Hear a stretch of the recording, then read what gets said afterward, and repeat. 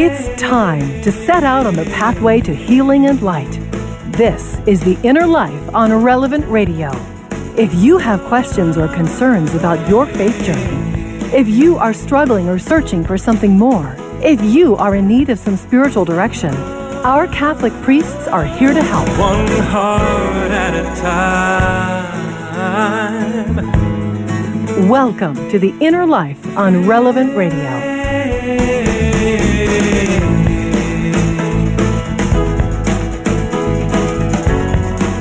Hey, thanks for tuning in to this Thursday edition of The Inner Life, our spiritual direction program here on Relevant Radio. I'm Josh Raymond, and glad to have you along for the hour. And what kind of face do you have? may sound a little funny, but really, what kind of face do you have? Do you have a happy face? Do you have a nervous face? Is your face regularly sad or maybe angry? Or do you have a peaceful face or a kind face? You know, our brains are wired to not only see the emotions in the faces of other people, but we even see faces where there's not actually a face. If you end up looking at the front of a car where there are two nice round headlights and the bumper stretches across below those lights, well, it's very common for us to see, very natural for us to see two eyes and a mouth where those headlights and that bumper are. This is a phenomenon that's called facial pareidolia. Facial pareidolia. Scientists have been studying this for decades, how we see faces in non-living, inanimate objects. And the research of facial pareidolia, it's found that not only do we see faces in everyday objects, but our brains even process those objects looking for emotional expressions, much like we do with human faces.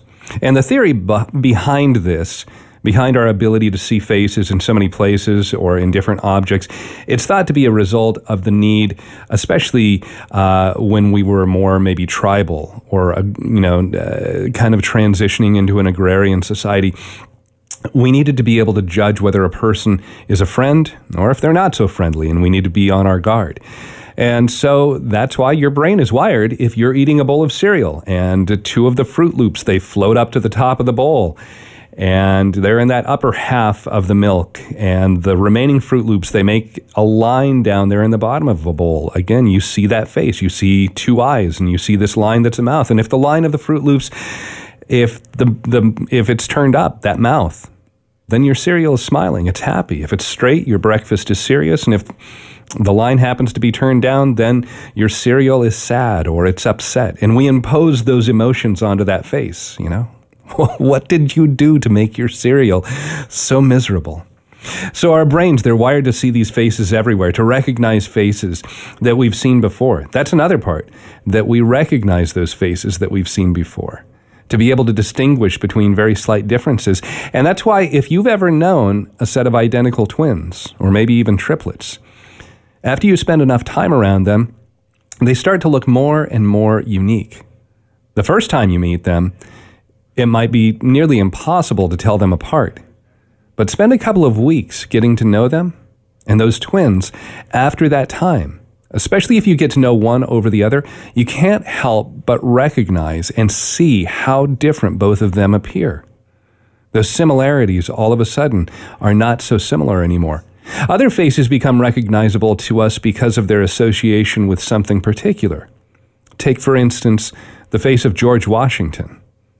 We see him all the time on the $1 bill, but his face, it doesn't just represent himself or doesn't just represent a $1 bill. It also represents the United States as a whole, the history of our country's war for independence, the founding of our governmental system, him being that very first president. Other people have similarly become the face of something, of other things, of products or movements or other sorts of things that we have in our society. Colonel Sanders, if you see his face, well, you think of Kentucky Fried Chicken. Steve Jobs, he was the face of Apple. Martin Luther King Jr., another one, the face of the civil rights movement. For us as Catholics, Pope Francis, he's the face of the Catholic Church. One other face that I think is so recognizable, I'm sure you do too, it's a face that became the face of care, of love, of kindness, of charity. That's the face of Mother Teresa, now Saint Teresa of Calcutta. It's hard for me to picture that lovely, wrinkled old face of Mother Teresa without also picturing her hands stretching out to take the hands of someone who is sick or hungry, and usually it's just with such love and care and even a smile on her face, care in her eyes. Mother Teresa, she shared that love of Christ with everyone she encountered, and she saw Jesus in the faces of those she helped. I'd like to take a moment and share with you some of the words that she has said on being loving, on being charitable to those in need. Mother Teresa, she told us, "Do not think that love, in order to be genuine, has to be extraordinary. What we need is to love without getting tired." Here's another one. She said, "Let us not be satisfied with just giving money. Money is not enough. Money can be got, but they need your hearts to love them. So spread your love everywhere you go." Here's a simple one from her. This one is right to the point. "If you judge people, you have no time to love them." Mother Teresa also spoke about poverty differently than you might expect. She said, "Being unwanted, unloved, uncared for, forgotten by everybody, I think that is a much greater hunger, a much greater poverty than the person who has nothing to eat." And she kind of continued that theme and expanded on it later, again saying, "The greatest disease in the West today is not tuberculosis or leprosy. It is being unwanted, unloved, and uncared for. We can cure physical diseases with medicine, but the only cure for loneliness, despair, and hopelessness is love. There are many in the world who are dying for a piece of bread, but there are many more dying for a little love. The poverty in the West is a different kind of poverty. It is not only a poverty of loneliness, but also of spirituality. There's a hunger for love as there is a hunger for God."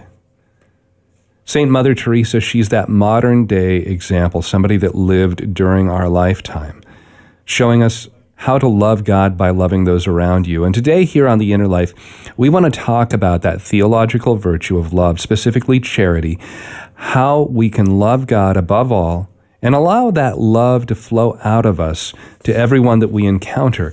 And joining us today is our spiritual director here on the program, helping us look at how we can encounter God himself as love, how we can share that love with others. Father Joseph Johnson is joining us for the hour. He's a priest in the Archdiocese of St. Paul in Minneapolis and the pastor of Holy Family Catholic Church in St. Louis Park, Minnesota.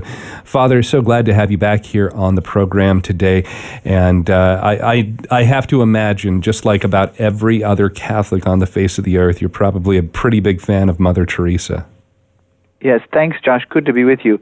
I was smiling the whole time you were talking about Mother Teresa. I had the great privilege of meeting Mother Teresa, but only once, but I had a very memorable, wonderful encounter with her.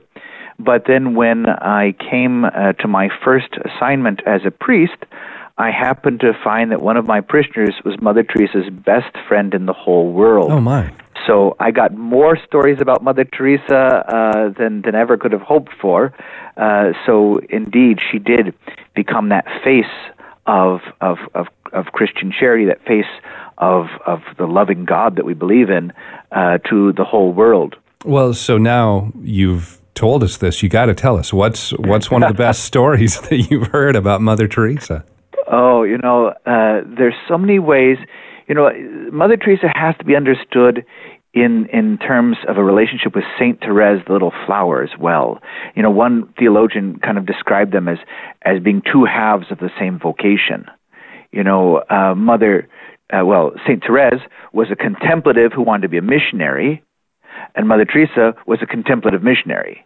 And the way that they interact with receiving God's love for them, and then saying how to put it into practice in little ways, in everyday ways, in the ordinary things of life. Mother Teresa would say, "I can't do great things, but I can do little things with great love." And so you get that relationship with Saint Therese in that little way. And of course, that's why Mother Teresa took the name Teresa, was to honor Saint Therese. But some of the very wonderful little stories that I heard reveal a different side, the human side that you don't think about. That when Mother Teresa was actually the only place in the world where she wouldn't stay at a convent, she would actually stay with this family. Because having left her own family in Albania at age 18 and never getting to visit her family again, she never saw, her father had already died, but she never saw her sister and her mother again during her life because of the communist regime in Albania. Her brother had fled Albania, so she got to see him later, but rarely. But this family here in Minneapolis became her adopted family, so she'd stay in their home. And they told me the story of once when the littlest child was still very, very young. They'd say, now, don't go and bother Mother Teresa in the morning. She's saying her prayers. She'll come out to have breakfast with us when she's ready, but otherwise. And so this busy mom is making breakfast for the kiddos, and she looks, and one of the kids is missing. She's like, oh, I bet I know where he went. And she goes to the staircase that goes up to Mother Teresa's room, and she saw the little boy lying on his tummy just outside the door. And the door was open, and just inside the door, Mother Teresa was lying on her stomach, and they both had like little Matchbox cars, with them, or some little toy like that. And as the mother was about to say something, Mother Teresa says, you can't be mad at him.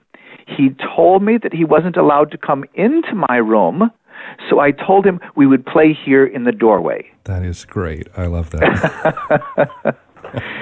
Just the ways that she would ennoble the simplest things like a child's play, and she would recognize the dignity of everyone, and she would always give of herself.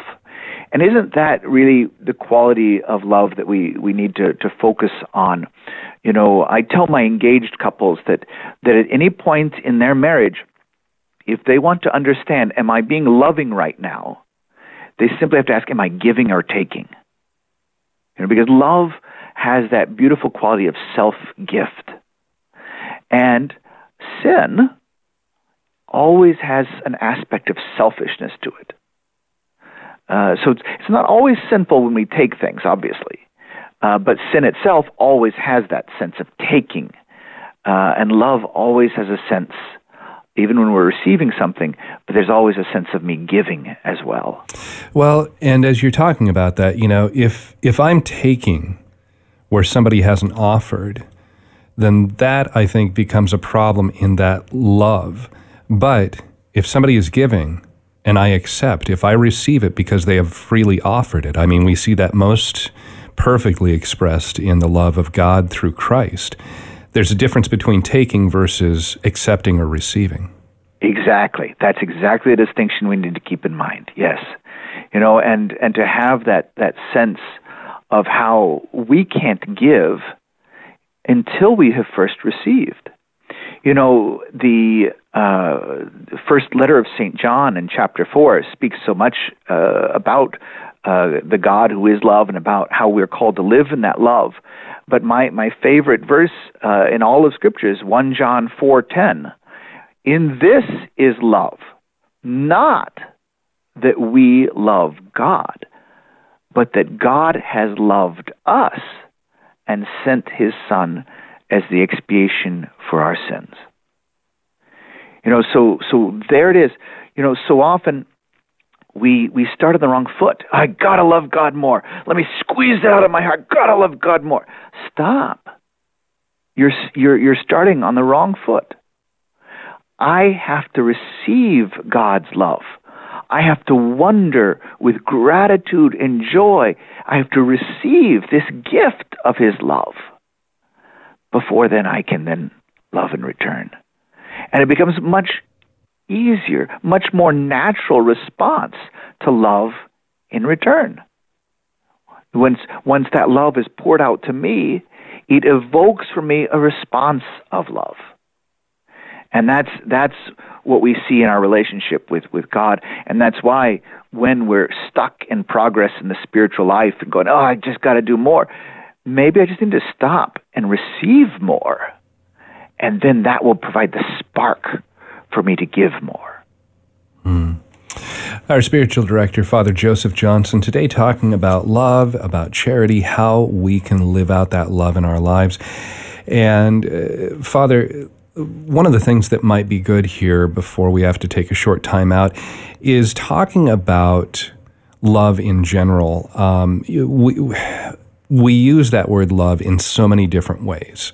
It gets thrown around, bandied about, and there are so many different areas we could go into. It might be good to just kind of define terms a little bit. The kind of classical way of looking at love, we have 3 different Greek terms that we use that kind of categorize. Can you maybe walk us through those briefly and how those are unique, but also how they are all related because they are all aspects of love?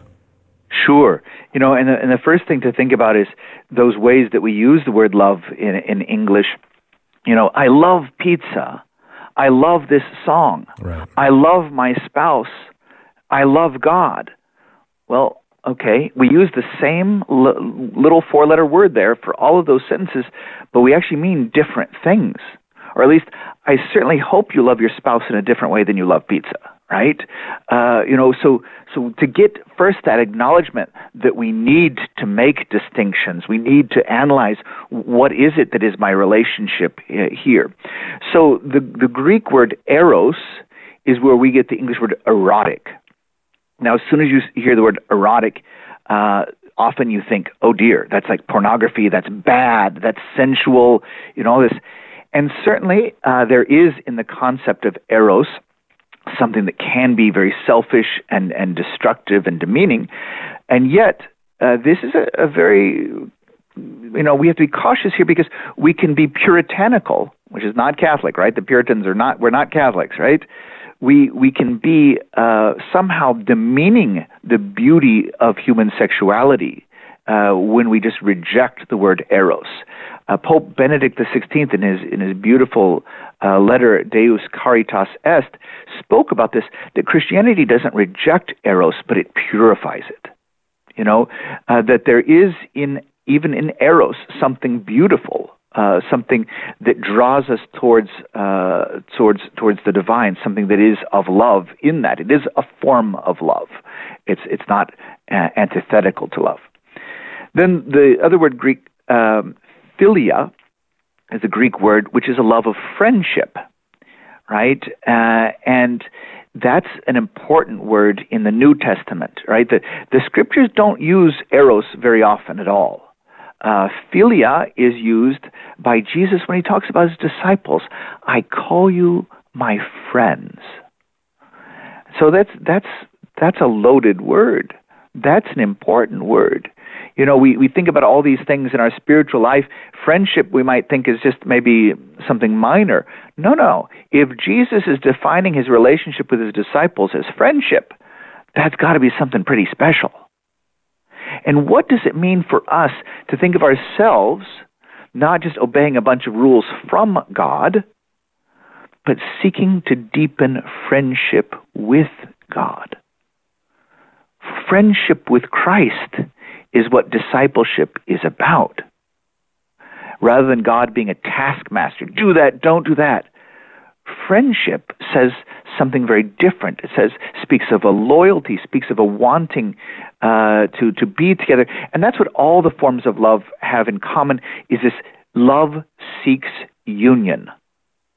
Eros can seek the union of the bodies, but there's something more to it that Christianity brings to it there. Philia brings this union of friendship. No one has to make you spend time with your best friend, right? You seek that time together, that union. And then agape is the third Greek word, and that is a selfless love. That's that gift love that we were talking about. And that's what, when we say God so loved the world that he gave us his only son, that Jesus so loved us that he gave up his life for us, we're talking about agape at that point. And when we're talking about how we're to love as Christians, agape has got to be our goal as well. Yeah, that is the goal, and I think that's what we're probably going to spend the rest of this hour trying to talk about, is how we can live out that selfless love. Not an easy task, not an easy goal, but that's what we're going for. How have you lived out that love in your life? How have you kept that second greatest commandment that Jesus tells us, first and second? Love the Lord your God with all your heart, soul, strength, and mind, and loving your neighbor as yourself. And how has being that kind of a loving, charitable person helped you to grow in your faith? Our studio line is open for your call right now at 888-914-9149, 888-914-9149. Our email address is innerlife@relevantradio.com, and we'll continue our conversation with Father Joseph Johnson in just a moment here on Relevant Radio and the Relevant Radio app.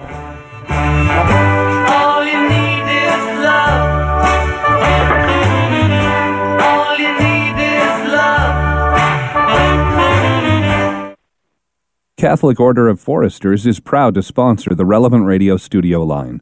For information about employment opportunities and flexible premium life insurance plans, visit relevantradio.com/forester.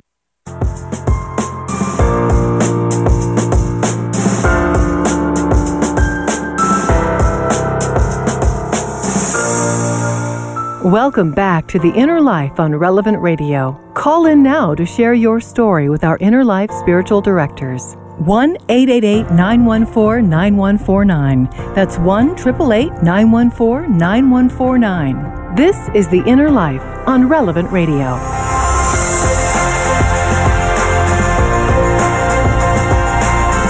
Welcome back. I'm Josh Raymond, along with our spiritual director, Father Joseph Johnson, a priest in the Archdiocese of St. Paul in Minneapolis.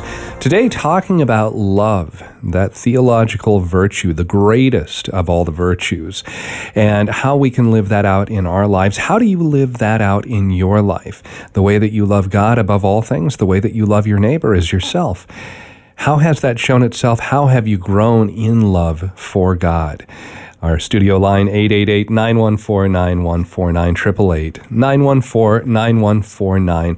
And Father, let's look at the Catechism for a moment, because, and maybe even before we look at anything specifically in the Catechism, we have this virtue that we call love, and you talked about the different ways we use the word love, but the Catechism primarily uses the word charity. And in our contemporary Western society, charity usually makes us think of giving to the poor, giving to those in need. It might be the little red basket that we see outside of the grocery stores and other shopping centers around Christmas time for the Salvation Army. But that word charity, when we read through the Catechism, especially in the section where it talks about the theological virtue of charity, it's used in a much broader sense. So can you kind of give us some understanding of what the Church means when we use the word charity versus the way that the world might kind of strip it down just to mean giving to the poor? Yes, thank you. It's starting just from that letter of Pope Benedict that I just referenced. It's called Deus Caritas Est.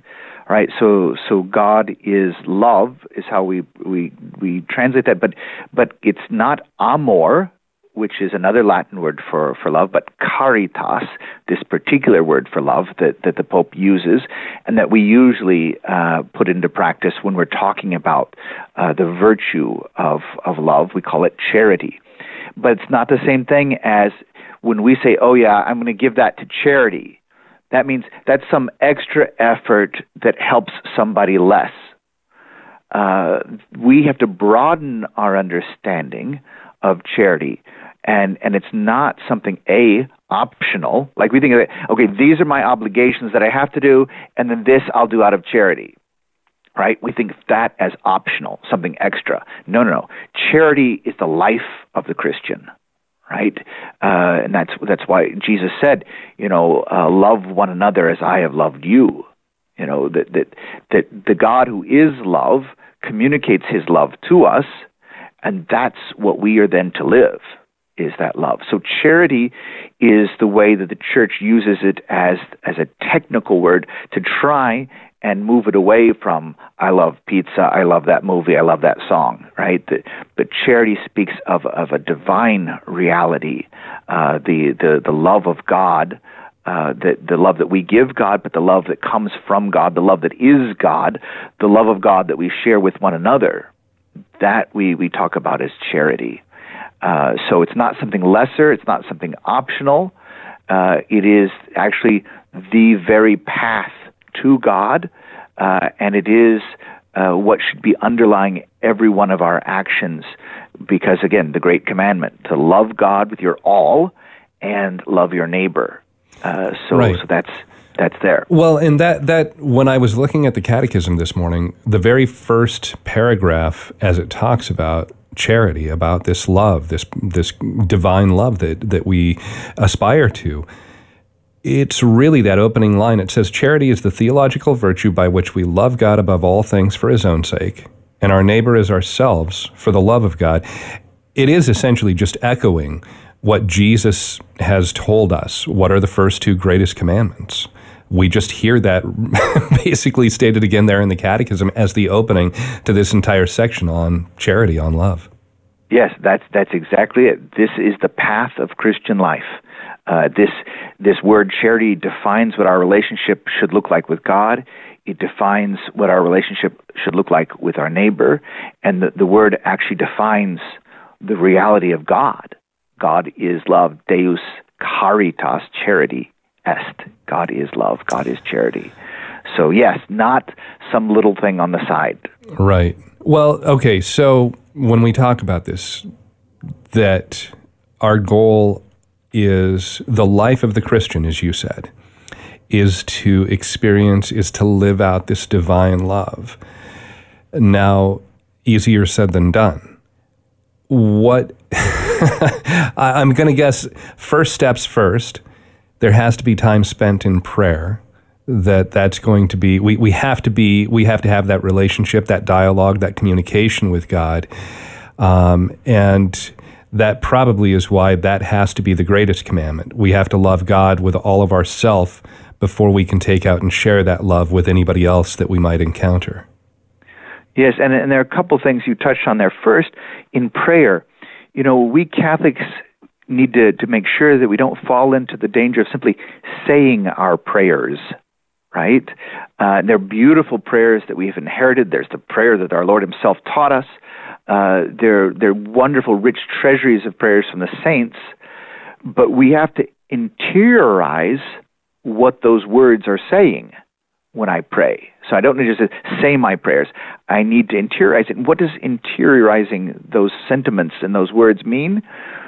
It means conforming myself to receive the gift of love from Christ, and then being ready to direct that love towards the people that the Lord puts in my path. And that's where our prayers and our actions should be seamless. There should, and this is why St. Paul said, pray always, right? That I should be taking this love that I encounter in prayer, and I should be bringing that with me and sharing it with everyone whom I meet. And that's the beauty of what the Christian life looks like. That's what the Acts of the Apostles says. They were known, the followers of Christ were known by their love for one another. Our living out of the commandment to love, this divine, reality of charity, right? That's how we're recognizable. That's the witness we're supposed to give to the world, and that's what invites the world to discover the God who is love. And that's where there's a famous story from Mother Teresa. Now, you got me on her. You're going to have to bear with me. Oh, we'll suffer through, Father. Yeah, her sisters ran one of the first AIDS hospices, right? Back in the 1980s, the doctors were very afraid of what this disease was. It wasn't understood. So they're telling Mother Teresa and all of her sisters, okay, you have to wear a gown, you have to have masks, and you have to have gloves, and all of this. And Mother Teresa just kind of listens to them politely, right? But then the first patient was brought in, and Mother Teresa just walked up to the person and hugged the person, right? and there was one of these patients that was in hospice and was dying. It was angry person, had nowhere else to go, which is why he had ended up in Mother Teresa's hospice, and didn't want to hear anything about God, didn't want to hear anything about Jesus, would curse, would blaspheme, would be violent towards the sisters. And the sisters were patient and gentle and loving. And in the end, this man came around and he said, I want some of that. Some of what? Whatever they have. That in view of how angry and mean and blasphemous I've been, I've just gotten compassion and kindness and patience and forgiveness. What does that? What do they have inside of them that lets them live like that? I want that.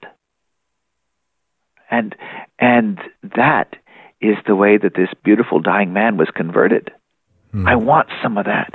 And if you and I want to convert the world, the work of the new evangelization, folks, there are a lot of words out there. We live in a society we're inundated with words.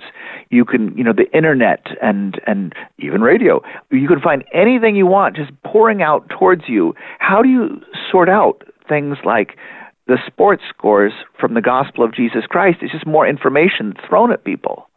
How do we show them that the sports scores are not of the same importance as the gospel? It's by how we live. We've got to put the gospel into action. Our lives have to be a living gospel. And especially where the church has been discredited for so many scandals over the past decades, the way that we're even going to get people to be willing to listen to anything we say is by the beauty of our example of living out love, in particular, the corporal and spiritual works of mercy. Mother Teresa brought more people to Christ than any theologian I know, because she was a shining example of love, and that drew people. Love is beautiful, and it draws people. Well, and as you're telling this too, this wonderful story of Mother Teresa and her sisters, and it goes back to something you said earlier. It's not that we do it out of obligation. It's that we do it out of love. It's because we want to do it. That's the same sort of thing. If you see a couple who is, they've been newly dating or maybe newly married, and that new husband and new wife, they want to do everything for the other person just to show their affection and their love. And, there's that honeymoon kind of phase. And the other thing that really struck me as you were sharing that story too is in the Catechism, it actually points out 3 different fruits that come out from practicing charity, from living out love in our lives. And those are joy and peace and mercy, which is exactly what you're communicating, that these sisters, they showed to this man who probably was miserable. And like you said, he wound up there because nobody else wanted to deal with him. These 3 are, that's so significant that joy, that peace, and that merciful. I think of Jesus' words in the Beatitudes, blessed are the merciful, for they will be shown mercy. Blessed are the peacemakers, for they will be called children of God. These are things that we get identified, as you're saying. We get recognized as children of God, as being merciful. We will be shown that mercy if we have these attributes in our own, and it all goes back. Those are the fruits of living out love.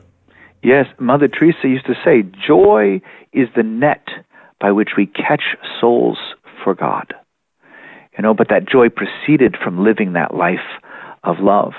And when you talk about the Beatitudes, that word beatitude, we have trouble translating it, but happiness, joy, and beatitude and pleasure are all related words. Sometimes we think of beatitude as simply blessed or a blessing, yes, but we're failing to realize that a blessing carries with it this connotation of joy. And so each of those Beatitudes is a path to joy. And that joy is a reflection of that love of God dwelling within us. And love pushes us to do all sorts of things. Like, too many Christians, we think about God as this general in the sky, barking orders at his soldiers. Okay, God, yep, sure, all right, I'll do that. It's hard, it's tough. Okay, I'll do that. Instead of someone being in love and saying, "Oh, is it raining? I didn't notice it was raining. I was going to do this for my beloved. I didn't even notice that it was 40 degrees below zero. I didn't even notice that I was bleeding," or whatever it is. We do all sorts of things and don't even count the cost because we're doing it for love. But if we're doing it out of sense of obligation, then it's heavy. It's heavy and burdensome. And I think way too many Christians have this sense of God being a divine taskmaster, and discipleship is all about heavy burdens, and it's about God restricting us from having fun. But we'll be miserable here on earth, but then He's promised us we'll have fun in heaven, right? No, it's not like that. And that's why, we can have that sense of, as one of the great saints said, the path to all the path to heaven is heaven, right? Because that divine life, that love of Christ is already dwelling within us, and it's already sparking joy, right? Not that Christ was yucking it up on the cross, no. And you and I, when we're suffering, we're not always going to be happy-go-lucky. But joy and suffering can coexist where pain and pleasure can't. And that's why we have to, just like we have to purify our understanding of the word charity, the word love, we have to start making distinctions and purifying our notion of beatitude, joy, happiness. Because when we talk to the world, we're going to disagree on everything. But what everyone does agree on, I want to be happy. Right. Now, we'll have a billion different definitions of what happiness is, but the desire to be happy is common to all of humanity.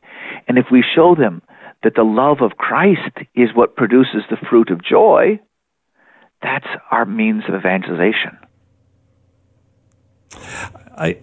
So I want to pick up on that, that idea of God, kind of the taskmaster in the sky that you talked about there, because I think there's another aspect to that. I think that, yes, there can be that we have to get past that idea and be able to move to the point where God is love. But I think if we get to the point where, okay, I've moved past that idea that God is, maybe the man out to get me, but that He really is love, there's this then sense of, I don't feel worthy of God's mercy and this perfect love, and I know how imperfect my love is to give back to Him. We need to take a short time out, but let's pick that up on the other side, Father. And I also want to invite any of our listeners to join in here as well, as we're talking about how we can live out that love in our lives. How have you experienced that joy, that peace, that mercy, the fruits of love in the love that God has given to you and the way that you have been able to show that to others? Our studio line, 888-914-9149, 888-914-9149, email address innerlife@relevantradio.com, and we'll be right back with more right after this here on Relevant Radio and the Relevant Radio app.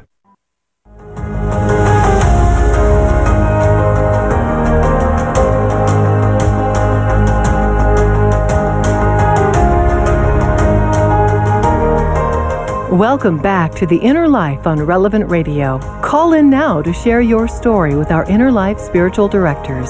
1-888-914-9149. That's 1-888-914-9149. This is The Inner Life on Relevant Radio. Hey, thanks so much for listening to The Inner Life today here on Relevant Radio. Hi, I'm Josh Raymond, and I want to tell you about something that is very special, very new that we're offering here, and it's a brand new book. Well, actually, it's not so much a brand new book because I think it was available before, but I think it's been updated, and it's this book by Father Rocky. It's called Marriage Insurance, 12 Rules to Live By. The one thing that is absolutely new about it is it's available available for free. You don't have to pay for it. You don't have to pay shipping. All you have to do is go online to our website, and you'll see a big banner right there for the book, or you can go on the Relevant Radio app, and it's the first banner that'll pop up across the top of the screen on your mobile device there.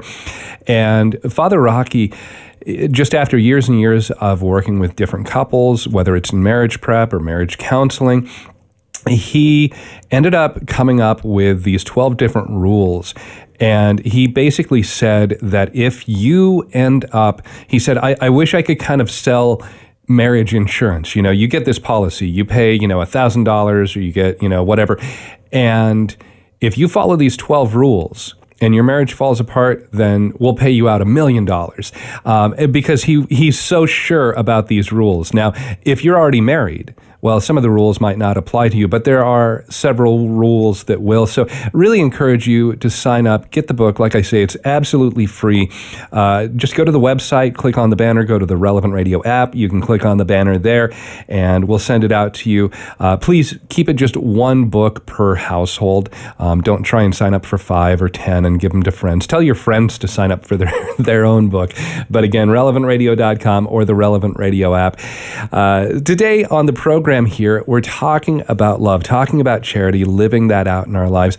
And our spiritual director, Father Joseph Johnson, a priest in the Archdiocese of St. Paul in Minneapolis, and our studio line, 888-914-9149. And Father, right before the break, you were kind of talking about God. A lot of us might view him as this kind of dictator or, looking to kind of catch us when we do something wrong, kind of God in the sky. And that we need to move past that and see that God truly is love, what St. John calls him. God is love, the letter that you've referenced there from the Pope over and over, that is who he is, it is what he is. But then I said, if we can get past that kind of original image of God being this, I'm going to catch you when you're doing something wrong. And we move past that and see that God is this perfect, wonderful, giving love, that he offers us everything. On the other side, then, we might say, I don't feel worthy of this mercy, of this love from a perfect God. And I know how imperfect my love is. I know how shallow it's going to be, and I'm called to something more. How do we then move past maybe that sense of unworthiness and just say, okay, I can rest comfortably and peacefully knowing that God just accepts me as I am, and he'll make up for whatever I'm lacking? That's a great question, and it really comes to this sense of where we start. I have to understand myself as a child of God. That's who I am, made in his image and likeness. And that's where John Paul II has a beautiful, beautiful phrase. He said, man is not the sum of all of his failings, but rather the sum of the Father's love for him. You and I tend to define ourselves. What do I look like? Am I handsome or not? Am I pretty or not? Am I rich or poor? Am I smart or not so smart? All of these things we define ourselves by, and so many of them we end up defining ourselves by our deficiencies, how I fall short in this area or that area or whatever, and then we say, I'm not worthy, right? Well, first of all, we have to understand the nature of gift. A gift is not the same as a trade or a barter, right? A gift is a gift. If it has strings attached to it, it's not a gift. And so God doesn't wait for us to deserve his love. He makes the love as a gift. He chooses to love us, not because he sees our worthiness, but simply because he has freedom, and he has chosen, using his freedom, to love. And you and I, with our sins, we cannot coerce God not to love, because he is free, and he has chosen. And he has seen every sin that every one of us will ever commit in our entire lives, and still he chose to send Jesus to suffer and die for us. He loves us no matter what. And be careful of false humility. All right? False humility. So first, we got to make sure we understand gift. Second, false, I'm not worthy of that. You know, well, that's because my pride is in the way. You see, it's sneaky, this pride. It can disguise itself as all sorts of things, even good things like humility. My pride is wounded. You know, so often when you and I think we're repenting, we're not actually sorry that we've offended God.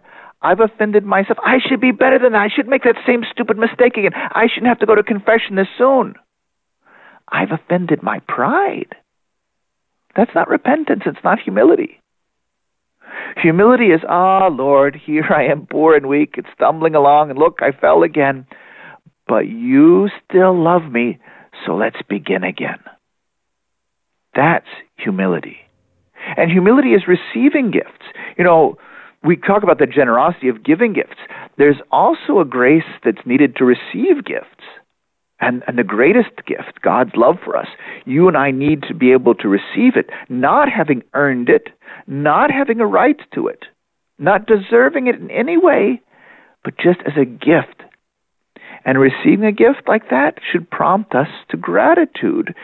And I know we've been using a lot of Greek and Latin words, but I have to give another Greek word. The word for thanksgiving in Greek is Eucharist. So every time we come to Mass and we receive that great gift of Jesus' saving love, his very presence, his body, blood, soul, and divinity, it should be thanksgiving. Not, yep, I'm worthy of that. In fact, we make ourselves say, Lord, I am not worthy. Right? We say that every Mass right before Holy Communion. I am not worthy. It's a gift. It's a gift. Thank you, Lord, for this gift that I could never deserve, never earn. Thank you. Let me receive this gift. And then two things flowing from that back into our conversation about living that law of love. First, St. Thomas Aquinas, we'll go back into Latin again for a moment. Nemo dat quod non habet. No one gives what they don't have. If I don't receive charity, love from God, how can I give that love on to others? If I don't realize that the love I receive from God is gentle and patient and forgiving, how then can I share with others a love that is gentle and patient and forgiving? And then Mother Teresa said, God cannot fill what is already full. And there, Josh, is where we come to Christian asceticism. That is, you and I need to clear out the stable. You and I have filled our hearts with clutter. And you and I, by having all these worldly attachments, are blocking God's love from filling us. Right? So when we talk about Christian detachment, we're talking about removing those things that are inordinately placed in my... I have an inordinate love for the things of the world.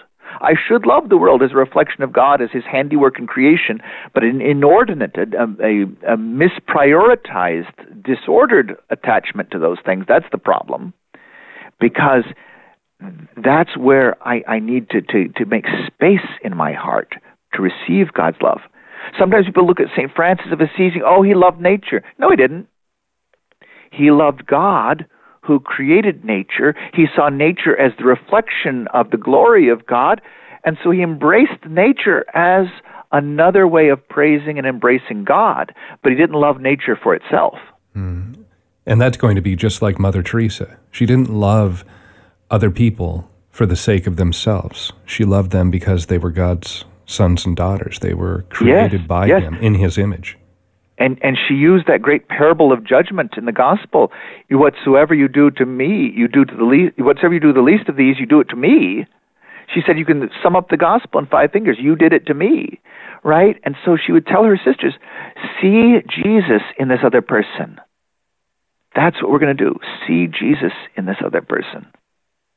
And sometimes she said it's not easy. She said the distressing disguise that Jesus sometimes wears.